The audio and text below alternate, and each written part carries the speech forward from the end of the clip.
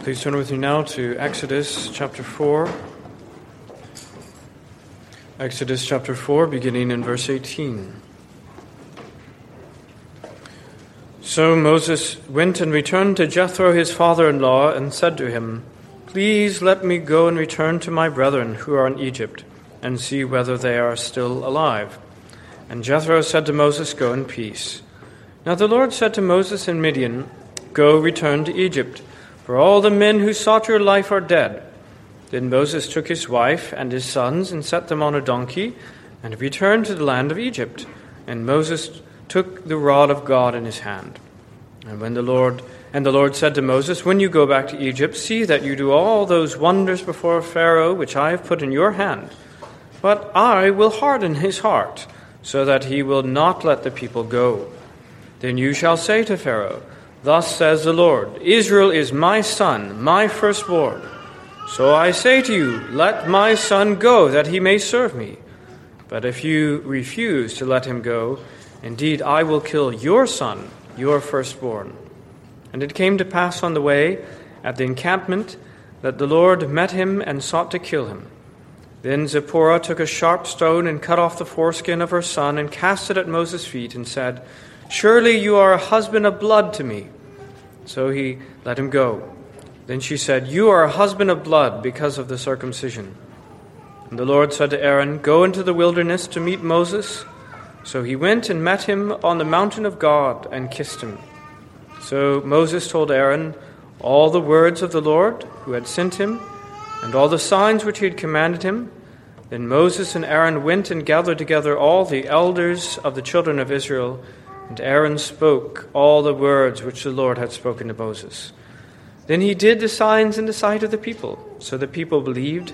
And when they heard that the Lord had visited the children of Israel, and that he had looked on their affliction, then they bowed their heads and worshipped." Let us pray. Heavenly Father, may we pray, Lord, that our end would be as these people who were glad when they heard these things and bowed their head and worshiped at the end of them. How we pray, Lord, that you would open our hearts and minds, our ears and our eyes to receive these things, and that we would understand, that we would be blessed, that we would have fruit spiritually from these words that you give to us. We pray in Jesus' name. Amen. This evening we come to the second half of Exodus chapter 4, from verses 18 to the end. Now I must admit that I did not particularly look forward to this chapter. Some of the events and some of the issues here are a challenge even for some of the greatest commentators and even men such as Matthew Henry, which take on some of the most obscure passages without blinking, admit their difficulty with some of the things here. And I would plainly admit that I am no better than they. And taken as a whole, the section contains a fair amount of blood, judgment, death, and hard words. But that is precisely the story. That is the story of the Exodus. In a fallen world, in the context of a whole race of sinners, all of whom, every one of which deserves judgment and death, the business of redeeming them is not going to be clean, it's not going to be easy, it's not going to be nice and neat. It's going to involve blood and death. And that, friends, is the core of the gospel. There is no other gospel other than the one involving in blood and death. There is no other Exodus, there is no other redemption than the one that involves blood and death, and particularly the sovereign hand of God directing the affairs of men. These things are for the salvation of God's people, and we must believe them and receive them. Now, wonderfully, all of this, as we so often see in the dark sections of God's Word, we often see the light as well. And wonderfully, it ends with the news of faith of God's people as they come and embrace the gospel of God's visitation in faith. And that is our situation as well. There is much blood to be shed, but it's not going to be our blood. And there is much death, but it's not going to be our death. And in fact, In this gospel of the redemption of God's people, all we have to do is believe and watch as God accomplishes redemption for us. We are thankful for that. Well, the title of the sermon tonight is Salvation and Judgment in Blood. Salvation and Judgment in Blood. And we're just going to take all of this as a whole and deal with all the material. So we have these 5 points. Of course, they'll be a little bit briefer than usual. But 5 of them: old enemies dead. Secondly, God will harden Pharaoh's heart.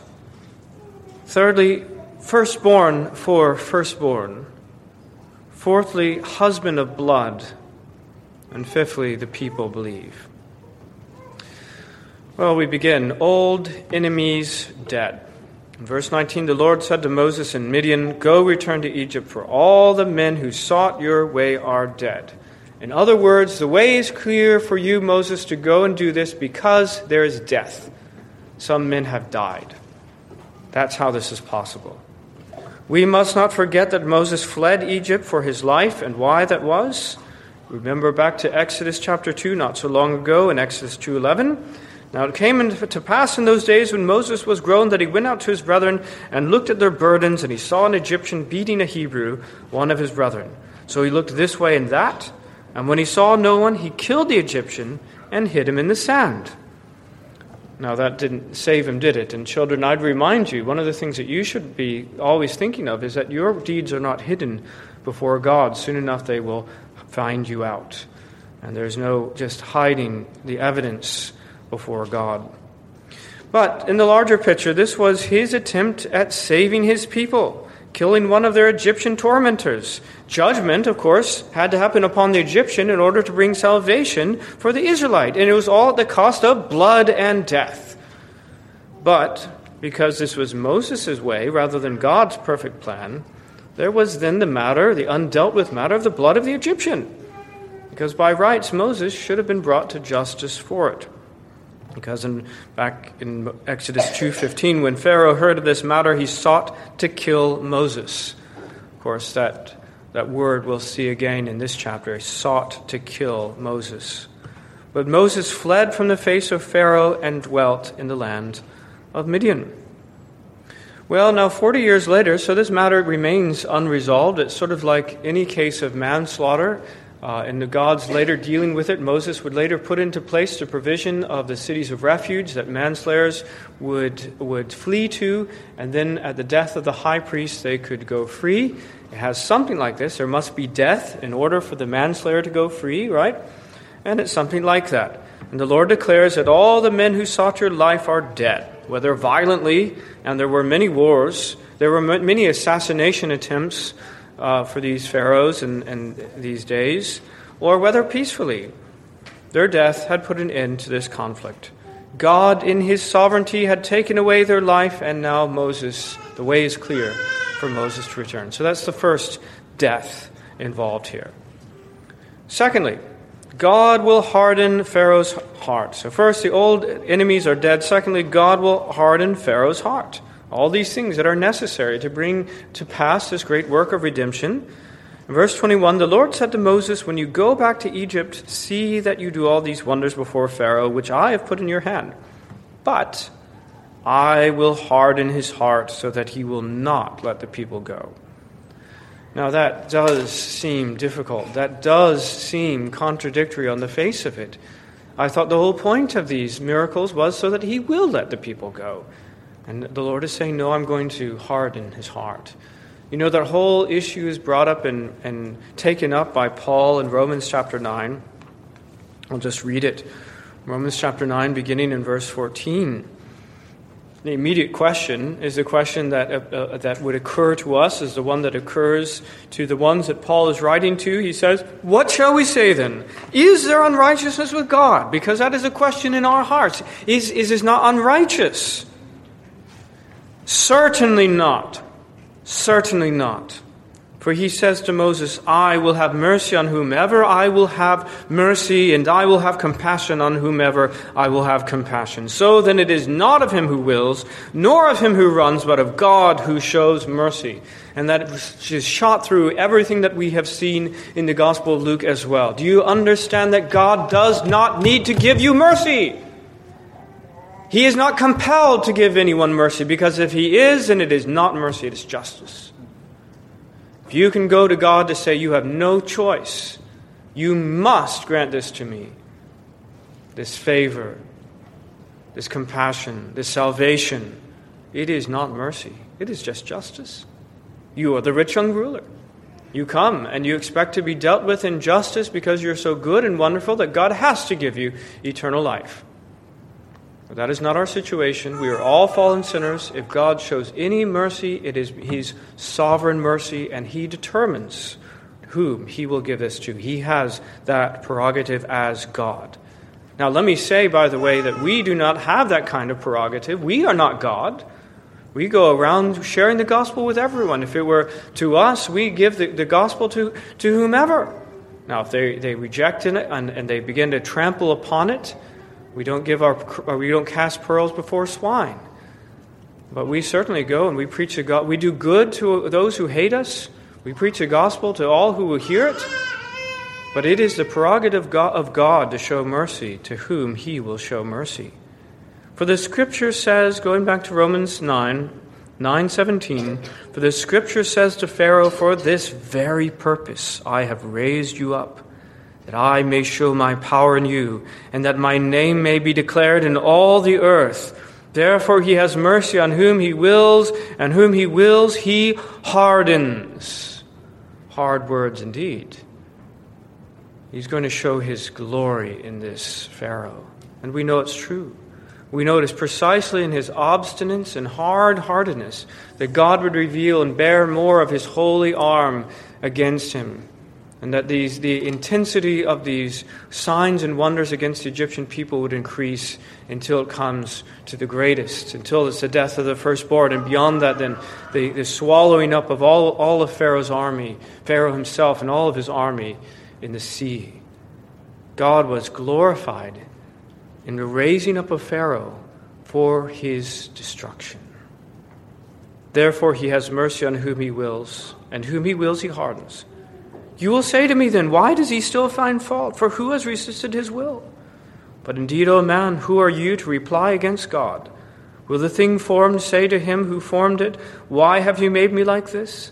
Does not the potter have power over the clay from the same lump to make one vessel for honor and another for dishonor?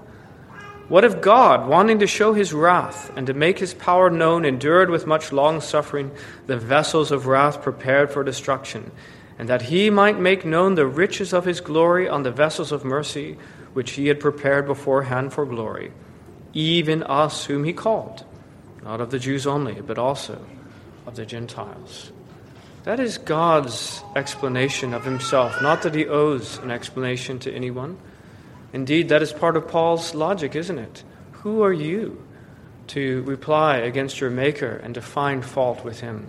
We must not find fault with Him. But thus is the explanation of God's Word. And let me say that there is something that we call judicial hardening. It is not that Moses came to an amiable, friendly Pharaoh who said, okay, sure. It was that Pharaoh himself from the beginning had a hard heart, as he always did, as his fathers did against the people of Israel. There was much prejudice and hatred and hard-heartedness already in his heart. And so it is not that God took someone who was with all of his might trying to let the people go, but rather as a judicial sentence, He further hardened and confirmed him in his hardening, as his heart was already hardened. And all this is going to bring about, as I say, the greater glory of God, the complete and permanent salvation of His people from Egypt. It wasn't a minor salvation, you see, that it otherwise would have been. Rather, it was in the complete and total destruction in Pharaoh because of his hard-heartedness that God's people were so completely and fully saved. Now again, isn't that true in the sovereignty of God, of His dealings with the Lord Jesus Christ? What if the people that had not stirred him up? What if Pilate had not been stirred up so much against the Lord Jesus Christ? What if, in fact, that the Lord had been let go with just a scourging? Well, we wouldn't have been saved. It was God's sovereign hand of disposing things, yes. These people made their own sinful choices. The Jewish leaders made their own sinful choices. Judas made his own sinful choices. But all the disposing of this was in the hand of God to bring about the complete and total salvation of his people. Sovereignty, judgment, salvation. It all works together. Well, that's our second point, that God will harden Pharaoh's heart. This is the sovereignty of God in these things. Thirdly, firstborn for firstborn. As it just keeps coming. Verse 22, Then you shall say to Pharaoh, Thus says the Lord, Israel is my son, my firstborn. So I say to you, Let my son go, that he may serve me. But if you refuse to let him go, indeed, I will kill your son, your firstborn. Let's begin by saying what an amazing thing of the identity of God with his people. Here, he is not refraining from calling Israel his son. And he's saying, this is the way I feel about my people. He is my son, my firstborn son. He's precious in my sight. You dare not lay a finger upon him. I will do whatever it takes to provide for him, to save him. And you better watch what you're doing when you're dealing with my son. That's what the Lord says about his people. Whoever touches you touches the apple of my eye. Isn't it a beautiful thing as God's people to walk around knowing that? Yes, we're marked out for persecution and rejection by the world. But on the other hand, we are marked with the mark of God, in which he says, those who touch my people I will not hold guiltless. They will be held to account. And therefore the martyrs in heaven call out to the Lord, How long, O Lord, until you vindicate, you avenge our blood? Well, let me say also, it was because of the death of the firstborn that Israel was saved. He says, look, this is my firstborn, this is my son, and if you don't let him go, I'm going to take the life of your firstborn. And it's absolutely true. This is precisely what's going to happen. It was because of the death of the firstborn that Israel was saved. All the other signs had passed. They had not worked. Pharaoh had refused to let them go. But it was when his own firstborn son was killed, that did it. And he finally let Israel go. Israel was saved through the death of the firstborn. Now, I need not say what this is pointing us to. All of the book of Exodus, all of the story of the redemption here in Egypt points us to the redemption of the Lord Jesus Christ. It is the death of the firstborn. Now, back in Egypt, everything's better in Christ than what it was back here. Here, it's the death of someone else's firstborn that secures the life of God's firstborn.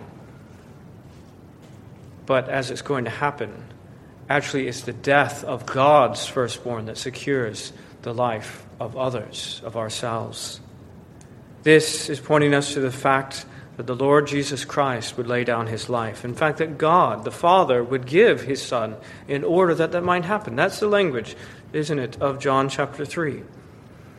John chapter 3, verse 16, For God so loved the world that he gave his only begotten Son, that whoever believes in him should not perish but have everlasting life. He gave him an atoning sacrifice. He gave him in order that he might die. That's what he came to this world. Behold, the Lamb of God who takes away the sin of the world. There he is. He is ready for the slaughter, in order that by his blood and death we are saved.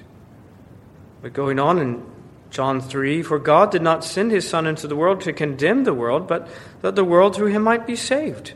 He who believes in him is not condemned, but he who does not believe is condemned already, because he has not believed in the name of the only begotten Son of God. There again, we have both sides of the coin. There is both judgment and salvation to be found in Christ as well.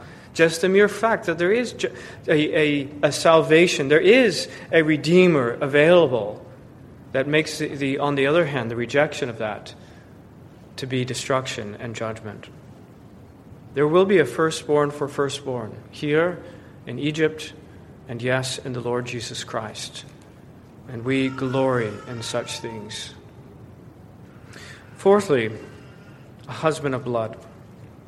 Verse 24, it came to pass on the way at the encampment that the Lord met him and sought to kill him. Again, amazingly, strangely, so hard to grasp, the very same phrase used of the old Pharaoh with regard to Moses, sought to kill him. Now, many things here are uncertain, but one thing is certain, that they had neglected to circumcise this child. Why? Again, we don't know for certain, but this life living in Midian, there were good things about it, yes. The Lord was teaching him many things, living far away from God's people, living there in isolation in the land of Midian, but there are some bad things about that. And sometimes the things that would never happen were we among God's people and everyone is moving together in a general direction, sometimes we let things slide that would never happen were we among God's people, were we in fellowship with God's people. And for whatever reason, perhaps she thought this was too stringent a thing. It seems to be the way that she then reacts when she does this thing, that this is not pleasant to her. Of course, it's not a pleasant thing. And Moses let her get away with it, I suppose. I don't know. Moses himself didn't do it. That's the problem. But for whatever reason, this term of the covenant, which had been plainly commanded, had not happened. And then we're surprised that it says the Lord met him and sought to kill him. But should we be so surprised that God would take the neglect of his covenant seriously? Why, the covenant is the very reason for this whole undertaking. The whole thing is about the covenant. You understand, God has visited his covenant people. It is precisely because of the covenant that there's going to be the redemption. Moses is being sent as the redeemer of the covenant. And add to it, soon enough, he's going to be the lawgiver. He's going to be pinning all the great stringent requirements of the law of God, all of the things. Surely among the most important is this sign and seal of the covenant of circumcision. And for him to neglect it, and here he is, has a child whom he's neglected to put this sign upon. It's unbelievable. We should not be so surprised that the Lord would take this seriously. And so he did. Well, in verse 25, Zipporah took a sharp stone and cut off the foreskin of her son and cast it at Moses' feet and said, "Surely you are a husband of blood to me." So he let him go. And so, in other words, the shedding of blood has secured the life of Moses. And then she said, "You are a husband of blood because of the circumcision." Well, that's, again, very, very true. This was a bloody sign. That's what it was. And before the Lord Jesus Christ came, there was a lot of bloodshed, tons of it. And even the very sign and seal of the covenant involved the shedding of blood because it pointed us forward for the need of there being bloodshed in order that we would be saved, in order that there would be atonement for our sin. Now, that's why it was all changed after the cross, why the sign of initiation into the covenant became something very bloodless, just water, not blood. And we can be thankful for that. But we must not contemn God's ways before that. It was necessary to show this reality of the need of bloodshed for sin. Jesus bled and died. That was the end of blood sacrifice. And the covenant from here on out is administered through bloodless signs. But it is no doubt that this is a bloody sign, and Moses was a husband of blood to her, and it was through the shedding of blood that his life and the life of the child were secured on that. And we receive these things in amazement, and we carry on then to number 5, the good news. All right, let's just remember these 5 things that I've already mentioned. The old enemy's dead. God will harden Pharaoh's heart in this work of judicial hardening. Firstborn for firstborn. The firstborn was going to die in order to secure some other firstborn. A husband of blood, in which there must be shedding of blood even for Moses' life or perhaps the child's. But fifthly, the good news that the people believed. Because believe it or not, all the things that I've already said, they are good news for the people. God could have let these things go their own way. You don't want blood, fine. The Lord doesn't have to provide it. There would be no blood, and we would all die in our sins. The good news is that God is too good, God is too faithful to his own covenant promises to allow that to happen, and that he had provided these things. He was setting these things in place. He was visiting his people. Yes, he was cleaning house, actually, with his people as he did this. Judgment must begin in the house of God, with the house of God. And now he's declaring these things to his people, and they believe. Verse 28, Moses told Aaron all the words of the Lord who had sent him and all the signs which he had commanded him. Then Moses and Aaron went and gathered together all the elders of the children of Israel, and Aaron spoke all the words which the Lord had spoken to Moses. This was the deal, right, that Aaron was going to be the spokesman. And he did the signs in the sight of the people, just as he was told, and the people believed. And when they heard the Lord had visited the children of Israel, that he had looked on their affliction, and they bowed their heads and worshipped. So despite all of Moses' fear, all of his reticence, are they going to believe? They're not going to believe. They did believe. God has visited his people. And all these things. You see, the great thing about it, when the news that Moses comes and gives to them is not, you're sinners, and God is finally going to visit you. You're going to get what you deserve. Your blood is going to be shed. Your firstborn is going to die. No. God had provided a means of redemption that did not involve any further blood from them. There was going to be the death of a lamb, a Passover lamb.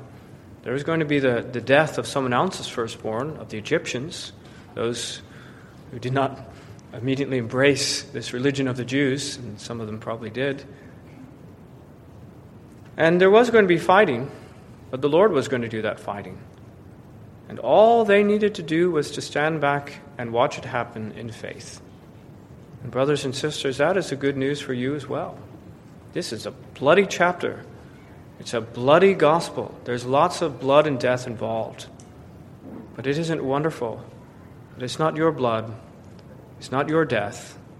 It's not judgment being against you. The whole story of the redemption is that these things are being done upon others, particularly the Lord Jesus Christ. And all we have to do is receive God's visitation of his people. And God has visited and redeemed his people. Praise God. Well, as we turn now to application of these things, this is all, as I say, about salvation and judgment and blood, from one incident to the next, of all these things. Let me now reiterate the gospel in three different ways, okay? So in our first application, this is the gospel of blood. Gospel of blood. Do you recoil at all this blood and death? Probably some of you do. Well, let me say that the message of the cross, the gospel of Jesus Christ, it absolutely is an offense to man. That's why Paul says the cross is foolishness to the Greeks. They look at this instrument of torture and death, and they see nothing good in it, and they reject it as foolishness. But let me say, if you think that the message of the cross is an offense to you, sin is an offense to the holy God. Okay? It is a great offense. And the only reason you don't see it is because you don't see the totality of the sinfulness of sin. You see sin in brighter and nicer colors than God himself sees sin. If you saw it the way he did, then you would understand. There is only one thing that can atone for sin, and that is blood. There are pretty gospels. There are clean gospels for pretty and clean people out there, and there are lots of them. And if you believe them, you'll be going to hell. But as for sinners, as for those who know there are sinners, there is but one gospel, and it is the gospel of the blood of the Lord Jesus Christ. It is that gospel that saves, and that gospel alone. The gospel of blood. Secondly, the gospel of God's sovereignty. Do you recoil at all this unvarnished display of God's sovereignty in the affairs of man? Do you say, who is God to be meddling in my affairs? Well, let me say, the whole idea of God's sovereign grace is an offense to man. Man does not like it. And if man chooses his own gospel, he inevitably chooses a gospel that has to do with choosing his own way. Recoils at the idea of God's sovereignty, choosing whom he will to save and whom he will to pass over. Well, in our sin, let me say, of course, if you are so wonderful and so great, then you can on your own go and choose God. But as for sinners, fallen sinners, we are so depraved in our sin that there is no hope for us doing that. Okay, left to ourselves, there is only one way that we're going to go. Left to ourselves, we will always choose anything but God. In our hearts, we rebel against Him, and we would never, ever, ever come to Christ. And it is the gospel, you see, it is part of the gospel that God is so good and so sovereign that He does not leave us to ourselves. Rather, He overcomes our rebellion and changes our hearts so that we would desire to believe, we would desire to want Him, desire even to seek Him. John 6:44 says that no one can come to me unless the Father who sent me draws him, and I will raise him up on the last day. Do you believe that? Do you believe what Jesus said, that no one is able to come to me unless the Father draw him? If you do, then the news of God's sovereignty and dealing in this way should come to you as wonderful, good news. The gospel of God's sovereignty. Believe it. Thirdly, there is the gospel of faith. It's wonderful that at the end of all this blood and death and judgment, at the end of that, the people did believe. And they didn't have to personally bleed or die. They didn't have to personally fight. The Lord particularly says, you're not going to have to fight this battle at all, but rather, I'm going to fight for you. All they had to do was to put their trust in God and in His Redeemer, who in this case was Moses, and they would be saved. Well, brothers and sisters, this is the gospel that we have today. This is our gospel. We don't have to bleed. We don't have to die. God's not going to exact these things from our hands. He's going to do it from another. Someone else is going to bleed and die. That's the Lord Jesus Christ. Someone else is going to fight the war for us. He's going to defeat the Egyptians, going to defeat the world, the flesh, and the devil. And all we have to do is to believe. And I would say that's the best news of all. Because if there is an ounce of anything that we actually really had to do and do to some standard whatsoever, there's always the possibility, the inevitability that we would fail. Because we are so wretched. We are so weak. We are so sinful. Whatever thing that you could come up with to say, do this and you'll be saved, we would fail. How do we know? Because Adam, in a perfect sinless condition, in a perfect sinless environment, all he had to do was not eat of one single fruit. And he couldn't even do that much.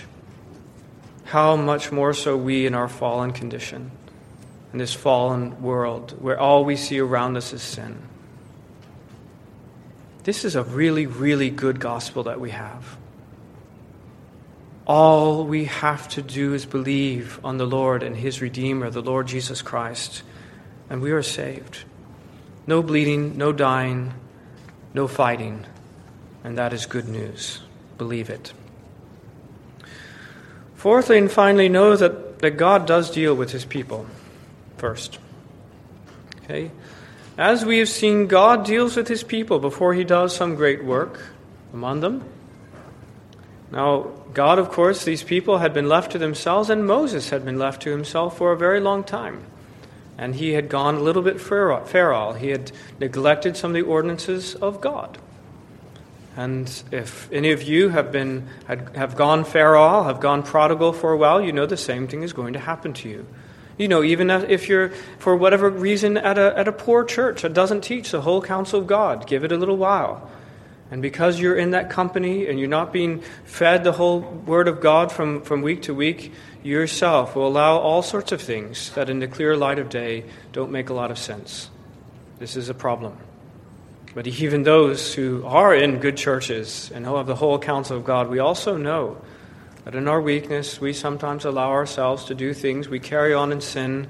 There are elements of the Word of God and His law and His instructions to us that we're just not carrying out really. And we need to get right. We need to repent. 1 Peter 4:17, for the time has come for judgment to begin at the house of God. And if it begins with us first, what will be the end of those who do not obey the gospel of God? That's the thing. And so Moses had neglected this thing that God had commanded, and he needed to be dealt with. Now, thereafter, he was used greatly. And thereafter, a great work was brought. Well, look, this is what we're praying for, isn't it? In the work of reformation and revival. That's why we say it in that order, reformation and revival, because we are completely convinced, at least in theory, maybe not in practice, but we are convinced that God is not going to bring any great work of revival while his people carry on in disobedience, whether in terms of our doctrine or in terms of our life, our living. And so if there is sin, let us repent. If there are things amiss in our lives, or amiss in this church, let us address them. Let us be clean vessels fit for God's use. None of these things are pleasant to be dealt with and addressed at the moment. But we know it brings something clean and pure, and it brings the blessing of God with it. And indeed, all of us, as we are together, part of one body, we would wish not that some part of us be left to gangrene, but rather that these things be addressed. And may it be. Let's pray.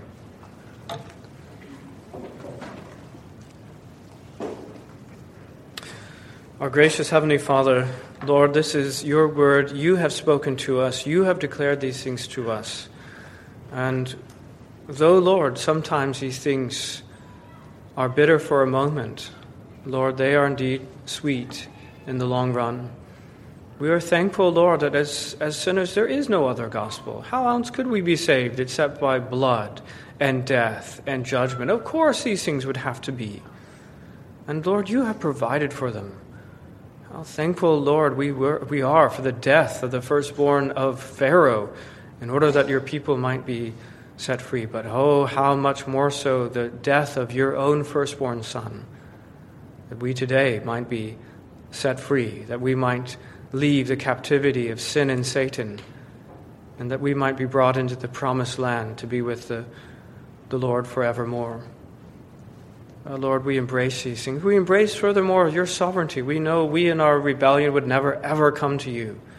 And we are thankful, Lord, that you override our wickedness. It is of your sovereignty. It is of your grace. It is of your godness that you do these things. And Lord, we are thankful for them. All we have to do is believe. We pray that we would, and each and every one of us here would put our faith in the Lord and his Redeemer. We ask this in the name of the Lord Jesus Christ. Amen.